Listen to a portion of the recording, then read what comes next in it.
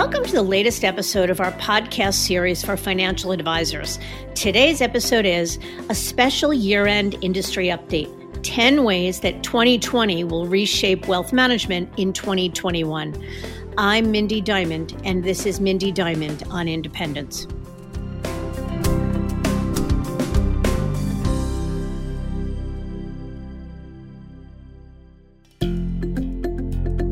This podcast is available on our website, diamond-consultants.com, and on advisorhub.com, as well as Apple Podcasts and other major podcast platforms. If you are not already a subscriber and want to be notified of new show releases, please subscribe right on your favorite podcast platform or on the episode page of our website. And if you find the content in this series to be useful and know others who could benefit from it, feel free to share it widely.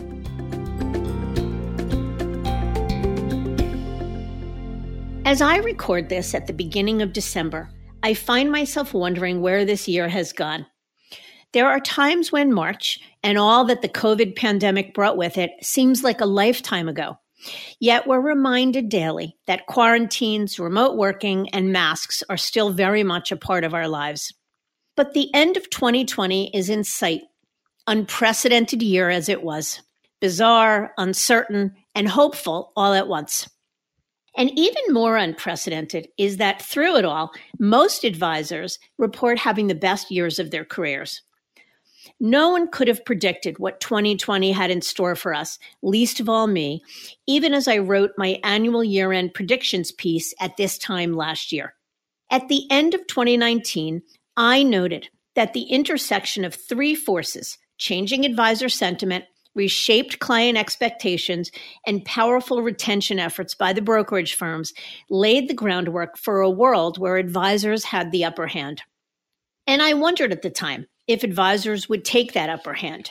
That is, would they jump at the chance to regain control and shift the balance of power in their favor? The answer to that question, even with the craziness brought about by COVID, is a resounding yes. Advisors at all levels proved this year that they held all the cards and took control when they needed to most to ensure their clients were cared for in the best way possible in what was the worst of times. And ultimately, advisors who were unhappy with the status quo chose to move to where they felt that they and their clients would be better served.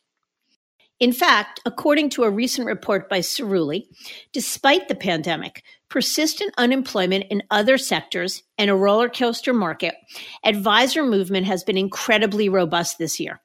After a dip at the end of the first quarter, the second quarter finished off strong, and year-end predictions estimate that 9% of all advisors will change firms or models in 2020, representing the greatest amount of movement in the past decade. Even in the midst of a year no one saw coming. And the winners in the recruiting race have been all over the map. To be sure, the independent space has captured its share of top advisor talent, but so have the wirehouses, J.P. Morgan Advisors, RBC and Stifel, Rockefeller Capital Management, and First Republic Wealth Management. Still, many wonder why advisors would entertain a move during a pandemic.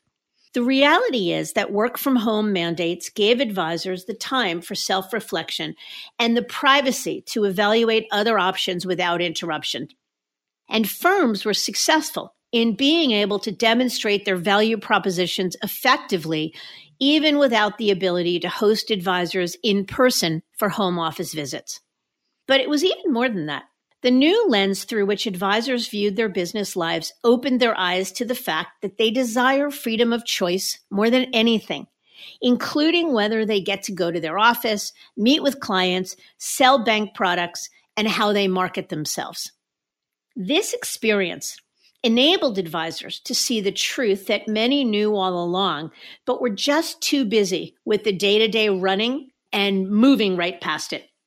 Perhaps most notable this year was the fact that the wirehouses aggressively got back in the recruiting game, working hard to make up for the market share they've lost in the past 5 years, with the only exception being Merrill Lynch, which is instead focusing its recruiting efforts on next-gen talent for its Accelerated Growth in Community Markets program. But conversely, Morgan, UBS, and Wells are all in. Yet what's driving movement most is that advisors have come to view their businesses as businesses, and as such are looking to build robust enterprises that have real value at the end of the day. And in response to this, the landscape has evolved right at their feet. There are now more turnkey models that offer advisors the ability to be independent business owners with varying degrees of ownership and support, and plenty of capital options, including a host of investors for those looking to monetize and de-risk a move. And this new world of choice is good for all, advisors and clients alike, paving the way to personalize the client experience and grow individual advisory businesses like never before. So all that said, there's a certain groundwork that's being laid for 10 new trends emerging in 2021. Here's what we expect. Number 1, lots more movement. Whether it's because advisors will emerge from a post-COVID world with a new perspective, or because their current firms frustrate them and push them to the brink, movement will be even more robust next year than it has been in 2020. Number 2, independence will remain a very popular option, particularly amongst top advisors. So as advisors demand more freedom and control, they will continue to vote with their feet and break away from traditional brokerages. And firms like Sanctuary and Dynasty and LPL really filled the gap that once prevented many entrepreneurial-minded advisors from making the leap to independence. These models, like Sanctuary, Dynasty, and LPL, and many others, allow advisors to grow their businesses scaffolded by a turnkey infrastructure, top-tier technology, M&A support, and access to transition capital. The phenomenon that we call supported independence is maturing rapidly and still has plenty of room to grow, particularly as more and more advisors look for faster and easier pathways to independence. Thirdly, W-2 firms will unequivocally continue to pick up market share. Firms like Rockefeller Capital Management, First Republic Wealth Management, JP Morgan Advisors, and regional firms like RBC and Stifel will continue to crush it. But it's the big brokerage firms that are coming back with a vengeance.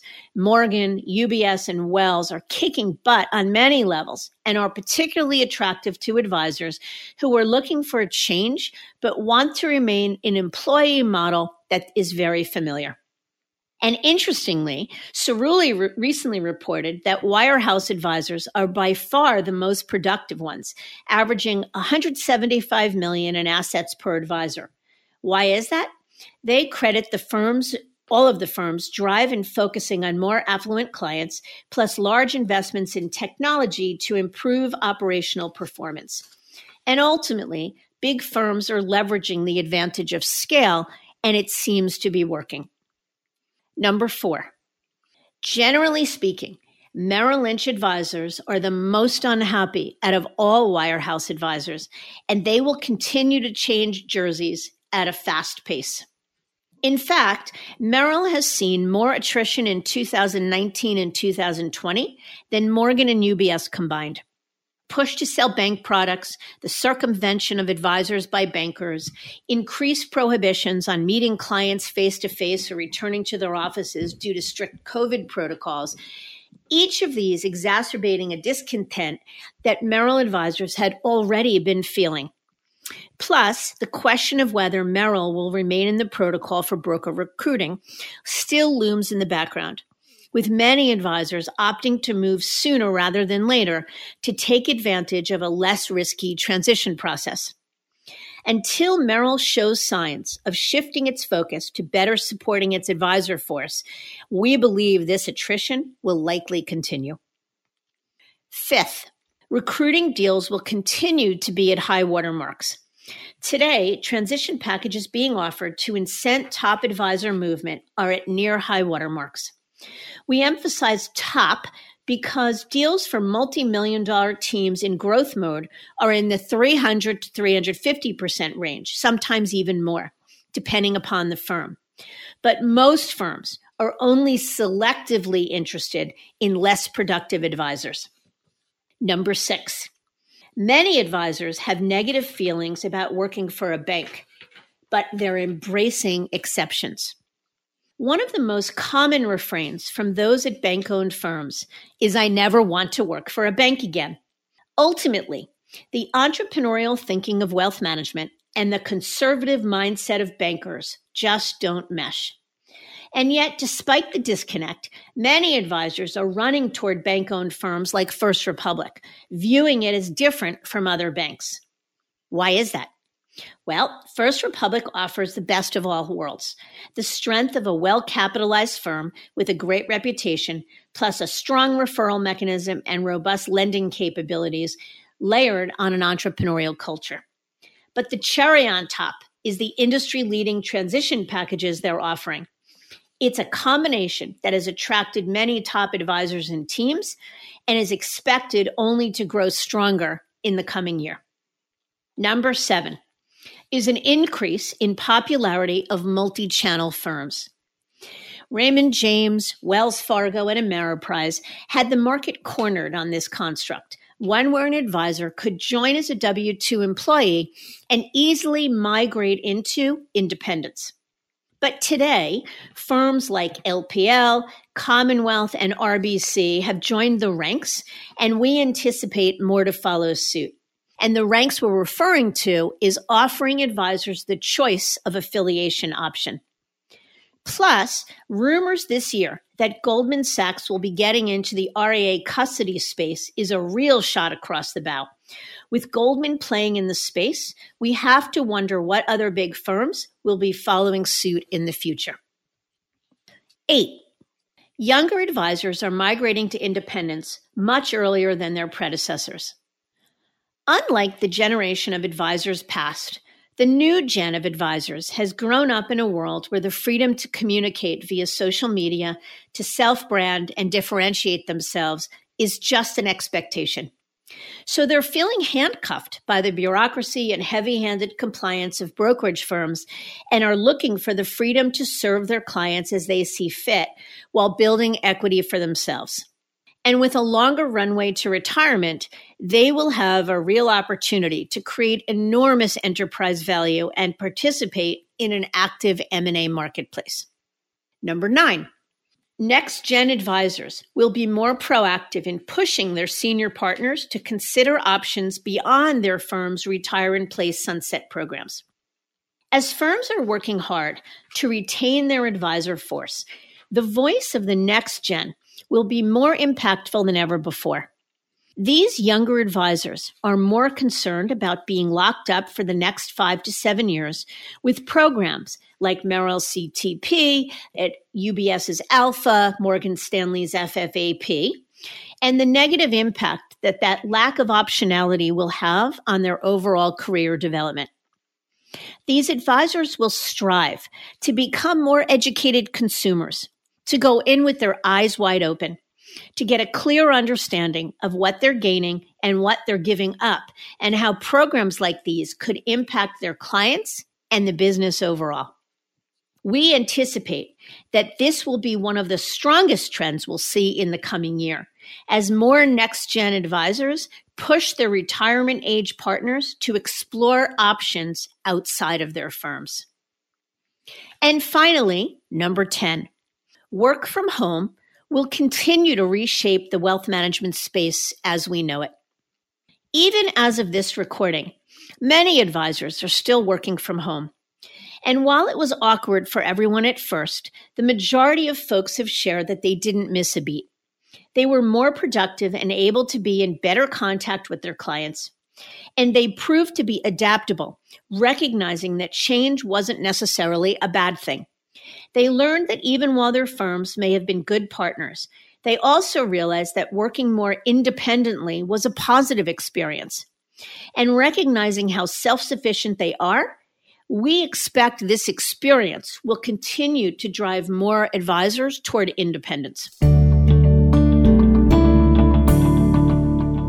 So in a year that seemed fraught with bad news at many turns, I'm happy to share some good news for a change, and that for the wealth management industry, that there's a positive light ahead. It's that advisor movement has been strong, and that overall, advisors are reporting their best years ever. And for all that happened, the events of the year have helped many see their business lives in a new light, and that they themselves are evolving positively for the new year. Ultimately, regardless of where advisors choose to practice, they will prize control more than anything and demand much more from their firms. And they've proven that they have the tenacity, the grit, the drive, and the courage to change where they practice if or when status quo no longer serves them. 2021 will enforce the feeling of independence for each and every advisor, even those at the big brokerage firms. Because at the end of the day, advisors have recognized their destiny is in their own hands.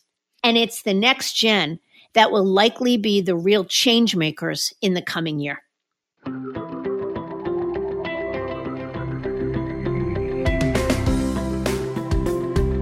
So until next time, I thank you for listening. And I encourage you to visit our website, diamond-consultants.com, and click on the Tools and Resources link for valuable content. You'll also find a link to subscribe for regular updates to the series. And if you're not a recipient of our weekly email, Perspectives for Advisors, click on the blog link to browse recent articles.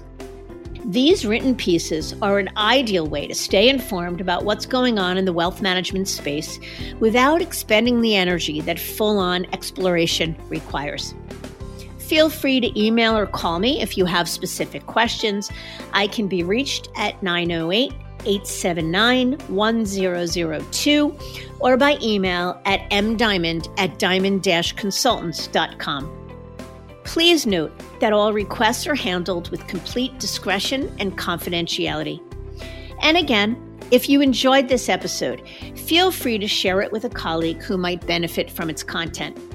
And a special thanks to AdvisorHub.com for sharing this podcast with their viewers and subscribers.